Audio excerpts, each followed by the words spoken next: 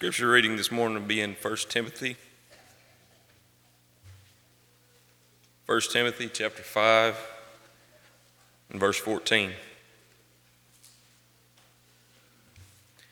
In the pew Bibles in front of you, it'll be on page 1054.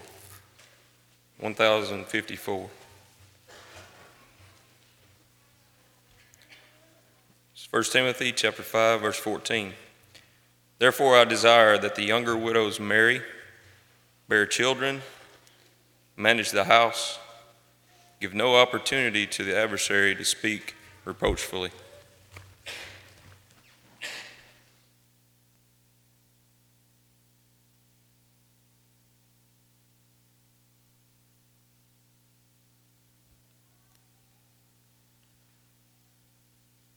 Good morning.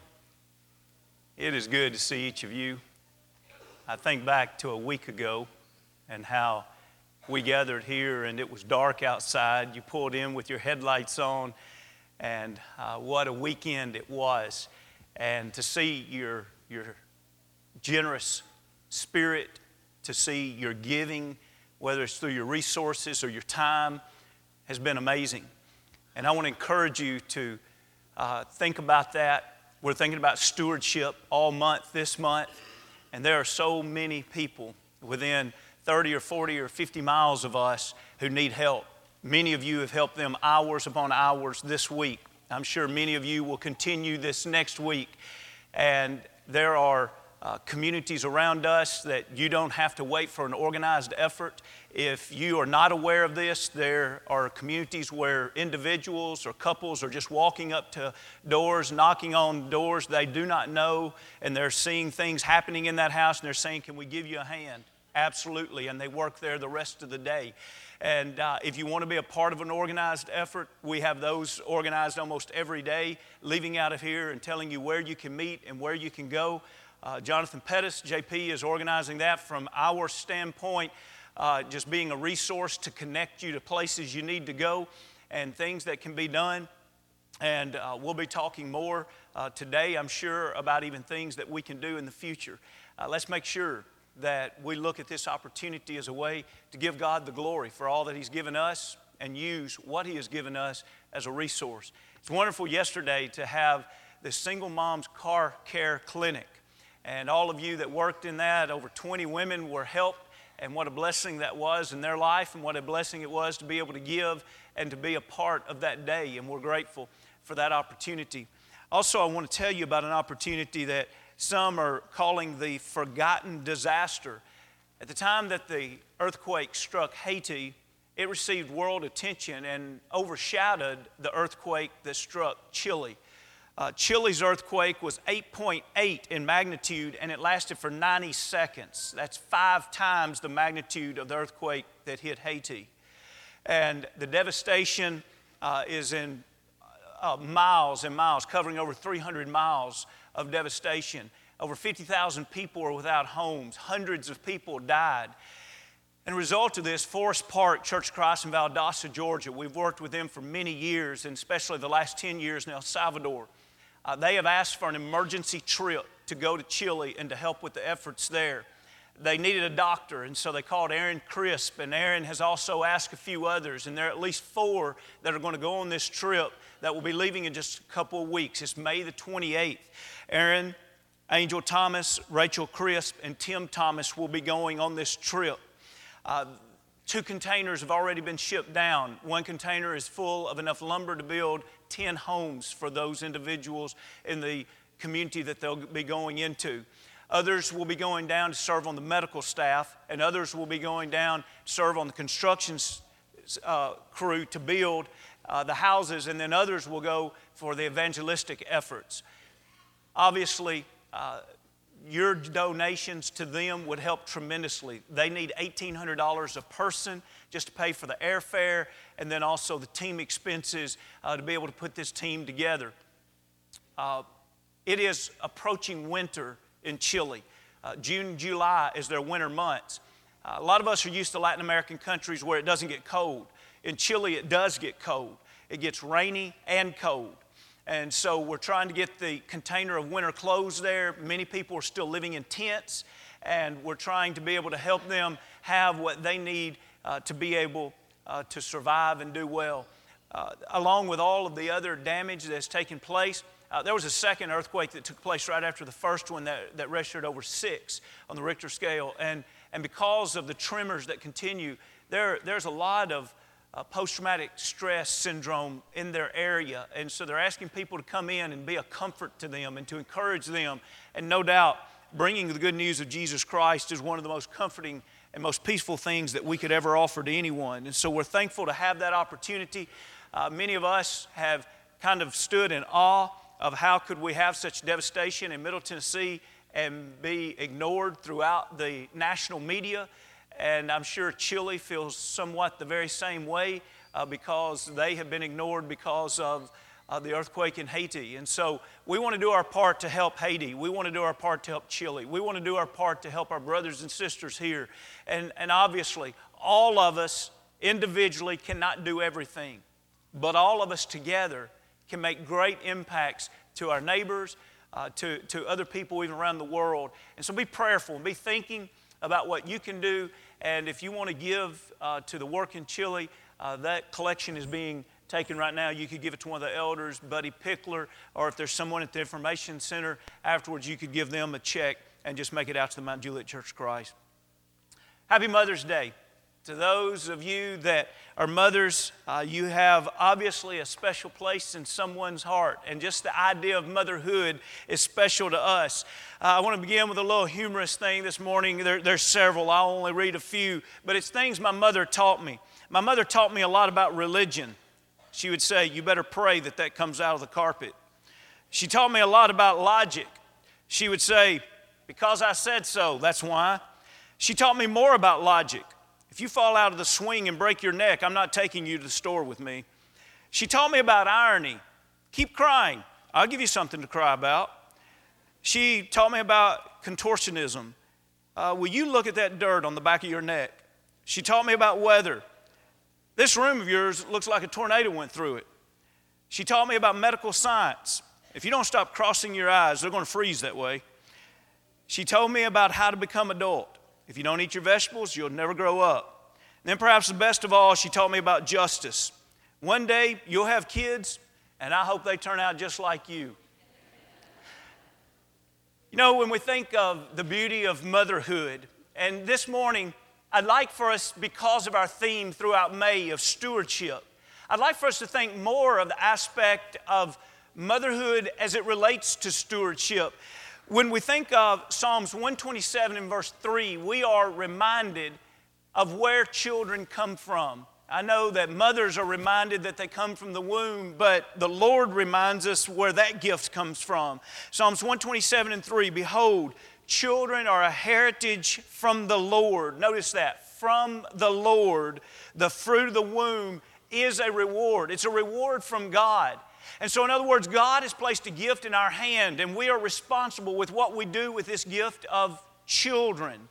And of course, God wants us to raise children so that we point them back to the Father from which they came. And when we consider motherhood and we consider this great responsibility, they're stewards of the souls of children. What a wonderful, wonderful opportunity they have to affect eternity. It's a great responsibility, but it's a wonderful responsibility. Now, I'd like for you to go back to the text that was capably read and look there in 1 Timothy, the 5th chapter. This particular paragraph is a little bit unusual paragraph in the Bible. This is one of the few paragraphs where the Lord gives very specific teachings to what's the responsibility that the church and the family has to widows. And so it's in this unusual paragraph that we have some insight about motherhood.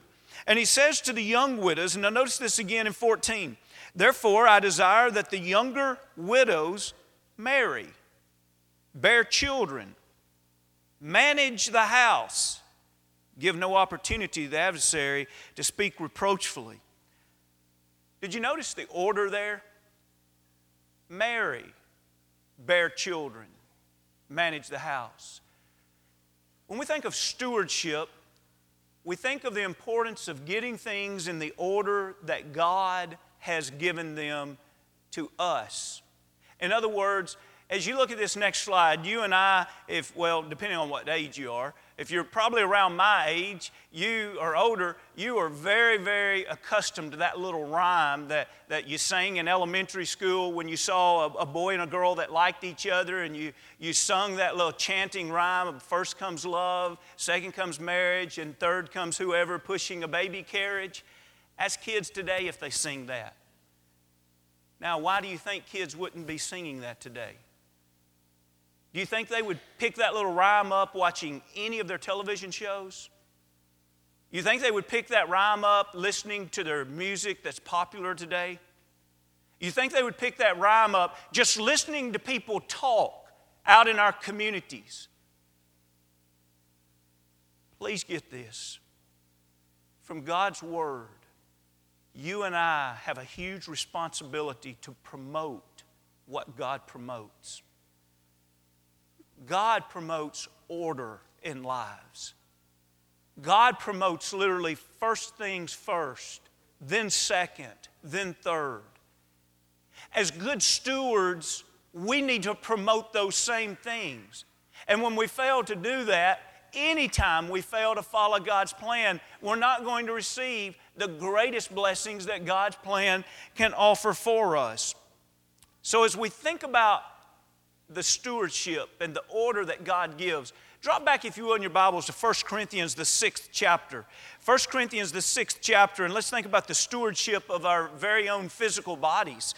In 1 Corinthians 6 and 18, 1 Corinthians 6 and 18, it's about 1016 in the Bible. It's in your pews.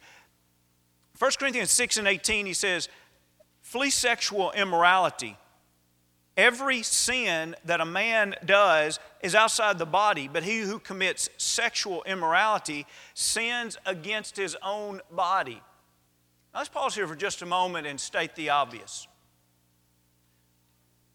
You're aware of the fact that there would be no children born outside of wedlock 9 months from now if everyone today stopped practicing fornication. Now think how simple that is. Now I know somebody says, oh, you're dreaming, that would never happen. We're talking about God's plan and the beauty of it. So just think for just a moment of God's plan and the beauty of it. If everybody today stopped practicing fornication, there would be no one delivering a baby 9.5 months from now. No one would be delivering a baby and the nurse come in and say, are you married to the father of this baby? No, we decided not to get married. You group together any 10 babies across America today, and 4 of them have been born to a woman who is not married. 4 out of 10 are born to women who are not married.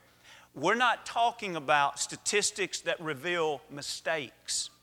We're not talking about statistics that reveal individuals saying, well, this was a mistake. We're sorry that it happened this way. We realize it was a sin. We're talking about, in the last 20 years, something that has become a norm and even exalted. In other words, something that is a decision where many women are deciding, I don't want to marry, but I do want a child. Stewardship. If we are going to be a steward of our body, fornication is against God's will. Well, let's read on why it's against God's will. Look at, well, he's already said in 18, it's a sin, and it's a sin against our own body. But look at 19. Do you not know that your body is the temple of the Holy Spirit who is in you, whom you have from God, and you are not your own? That's powerful. When we're Christians, our body is not our own body to do with whatever we want and to start a family however we want. When our body truly belongs to the Lord, then we say, Lord, how do you want me to live in this body that belongs to you? And he says, I want you to flee fornication. How does this body belong to the Lord? Look at 20. For you were bought at a price. Therefore glorify God in your body and in your spirit, which are God's. So as we think about God's plan of motherhood, we think about stewardship. God's plan is for every man and every woman to make sure that they're good stewards first with their own body, that they would not practice fornication. And in that is a blessing to God's plan down the road of one day what perhaps would be their family. Now let's look at another idea of stewardship as we take this a step further. If you will, turn over a book to 2 Corinthians. 2 Corinthians, the 6th chapter. It's page 1029 in the Bible that's in your pew. 2 Corinthians, the 6th chapter. In verse 14 and 15, we learn how we also need to be good stewards with the relationships of which we engage in. In other words, the idea to say, it's my life. I'll do whatever I want. I will form relationships. I will date. I will one day marry. And it's based totally upon me. This may be something that some of you here have thought about in great detail for many, many years. And there may be some here that could honestly say, I've never thought about this in all my life. But do you realize God wants a say in who you date and who you marry? Because God wants a say in what kind of family that you form. In other words, for God, it's all about stewardship. I have a plan for you. I have a purpose for your life. I have a purpose for your family. Will you listen to me? Where'd our life come from? Our life came from God. Where's our spiritual life come from? It's a gift from God. So He is the master, and now are we going to be good stewards with what He has given us? Where do relationships come from? God says, I want to give you righteous relationships. And so then the question is, will I be a good steward with the opportunities that God gives me to do this? Notice the strong words in 14 and 15. Do not be unequally yoked together with unbelievers. For what fellowship has righteousness with lawlessness? And what communion has light with darkness? And what accord has Christ with Belial? And that's a synonym for Satan. And what part has a believer with an unbeliever? Any kind of yoking. And is there any yoking that is any stronger, that's to be for any greater duration of time than that of marriage? And he says, I want you to think about who are you yoked with. I want you to think about who are you in communion with. Who are you in fellowship with. The word communion simply means to share. Fellowship means to enjoy with or to be partners with. And definitely this could apply in many relationships, but it has to apply in marriage because marriage is the greatest partnership that we ever participate in except for our partnership with God. And so he says, listen, not only am I concerned with what you do with your individual body, he says, I'm concerned with what you do with your life and as it is shared with other people. Why? Well, as we think about 1 Timothy, the 5th chapter, we see in the text this morning how important it is that we get things in the order that God wants. That the younger widows, they were to marry, and then they bear children. Now, who are they going to bear children with? Well, according to what we've seen in Corinthians, they should bear children with other believers so that those children have believing parents.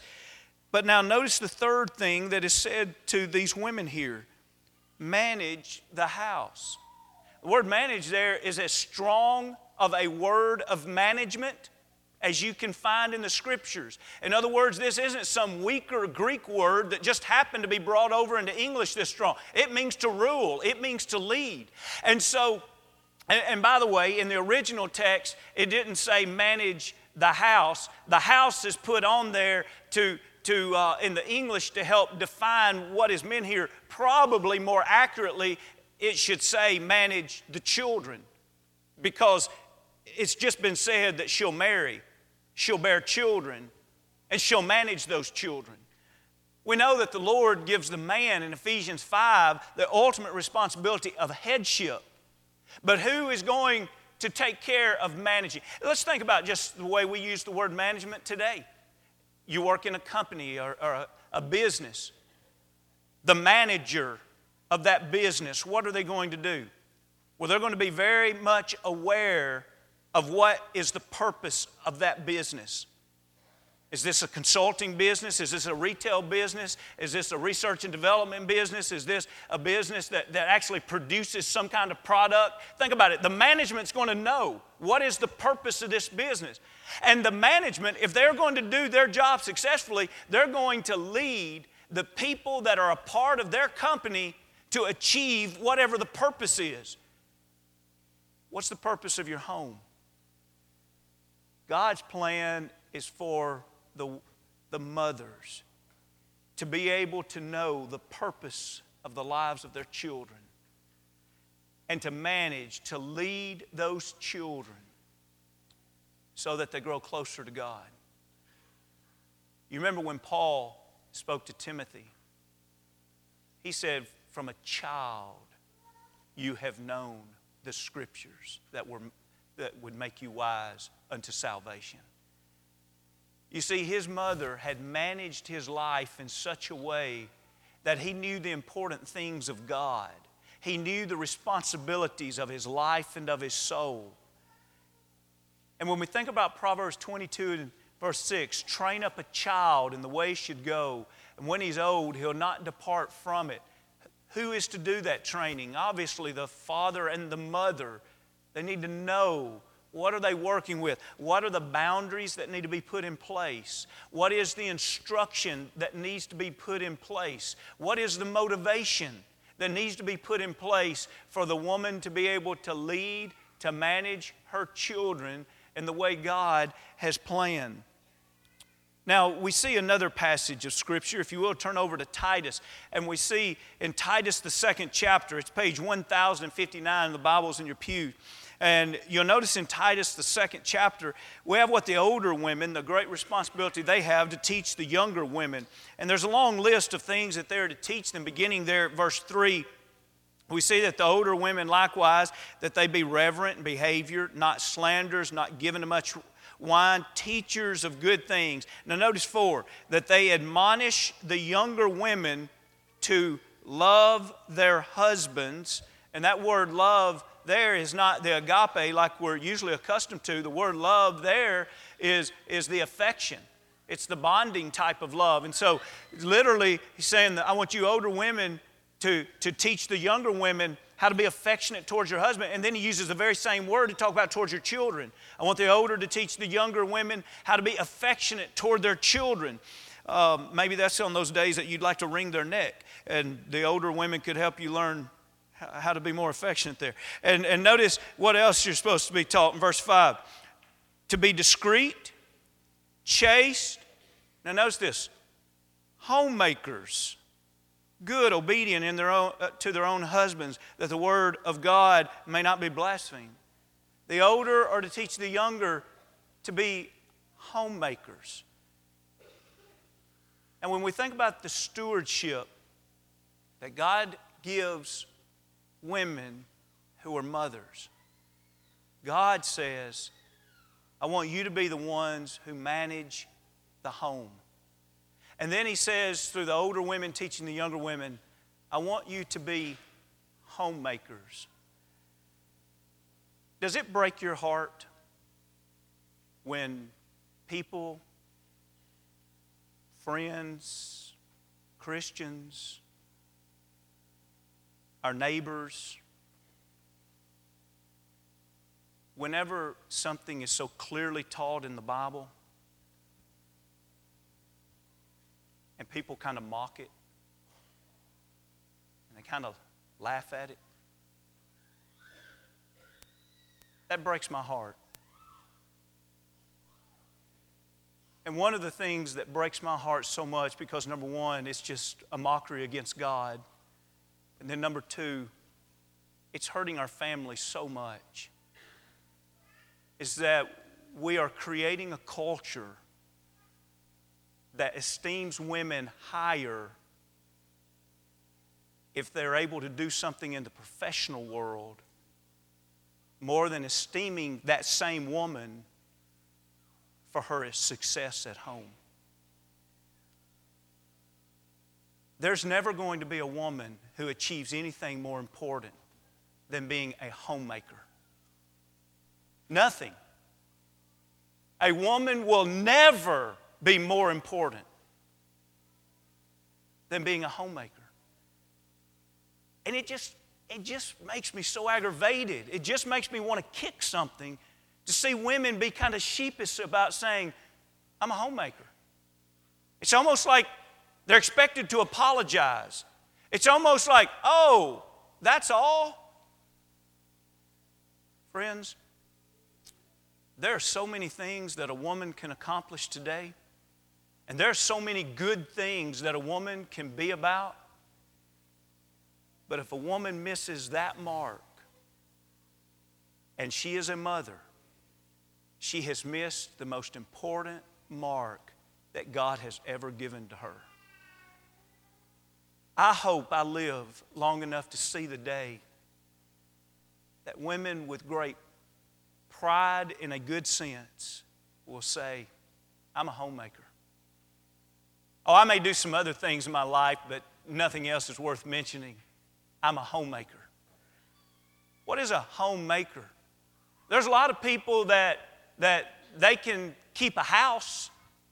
There's a lot of people that can pay for a house. There's a lot of people that live in a house. But there's a huge difference in keeping a house and making a home. Home is where children get their roots. Home is where children literally find out who they are. Home is where every child wants to be whenever they think that home is lost.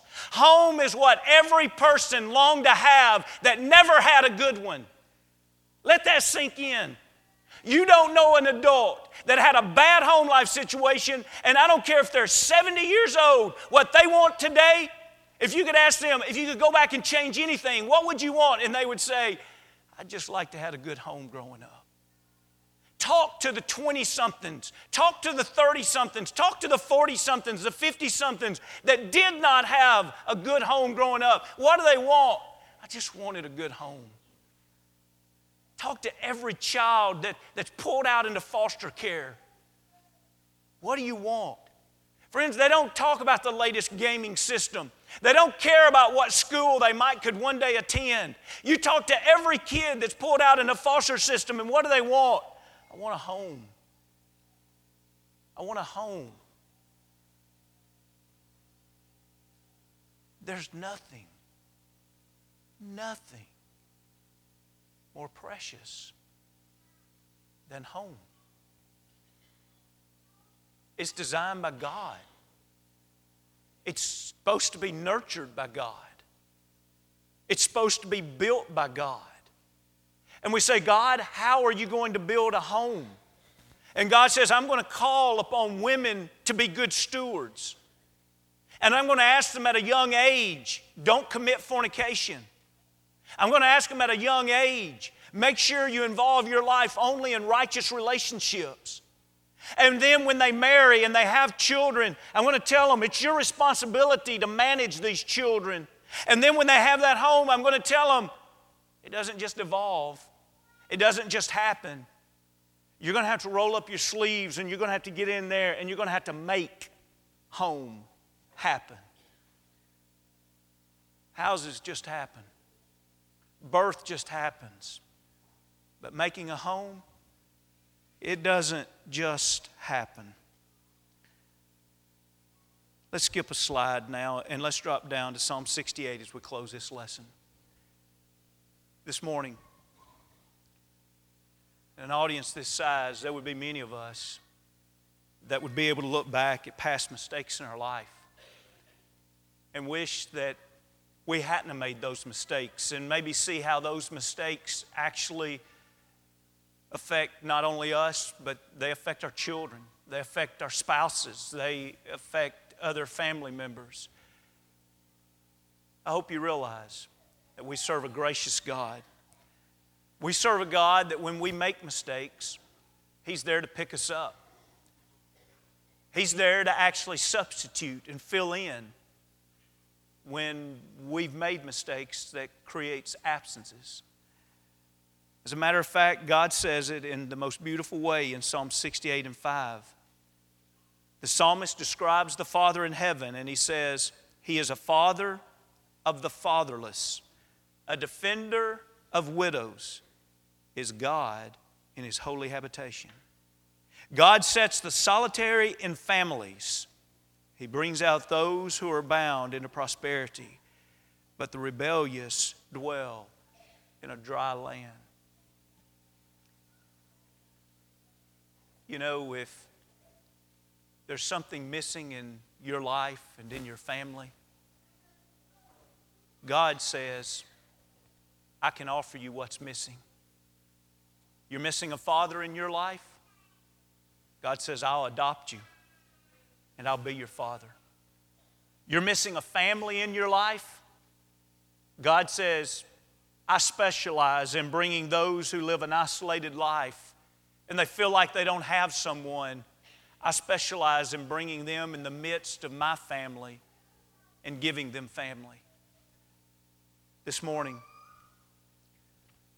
I hope you realize that all around you is God's family. We're all blessed to be adopted.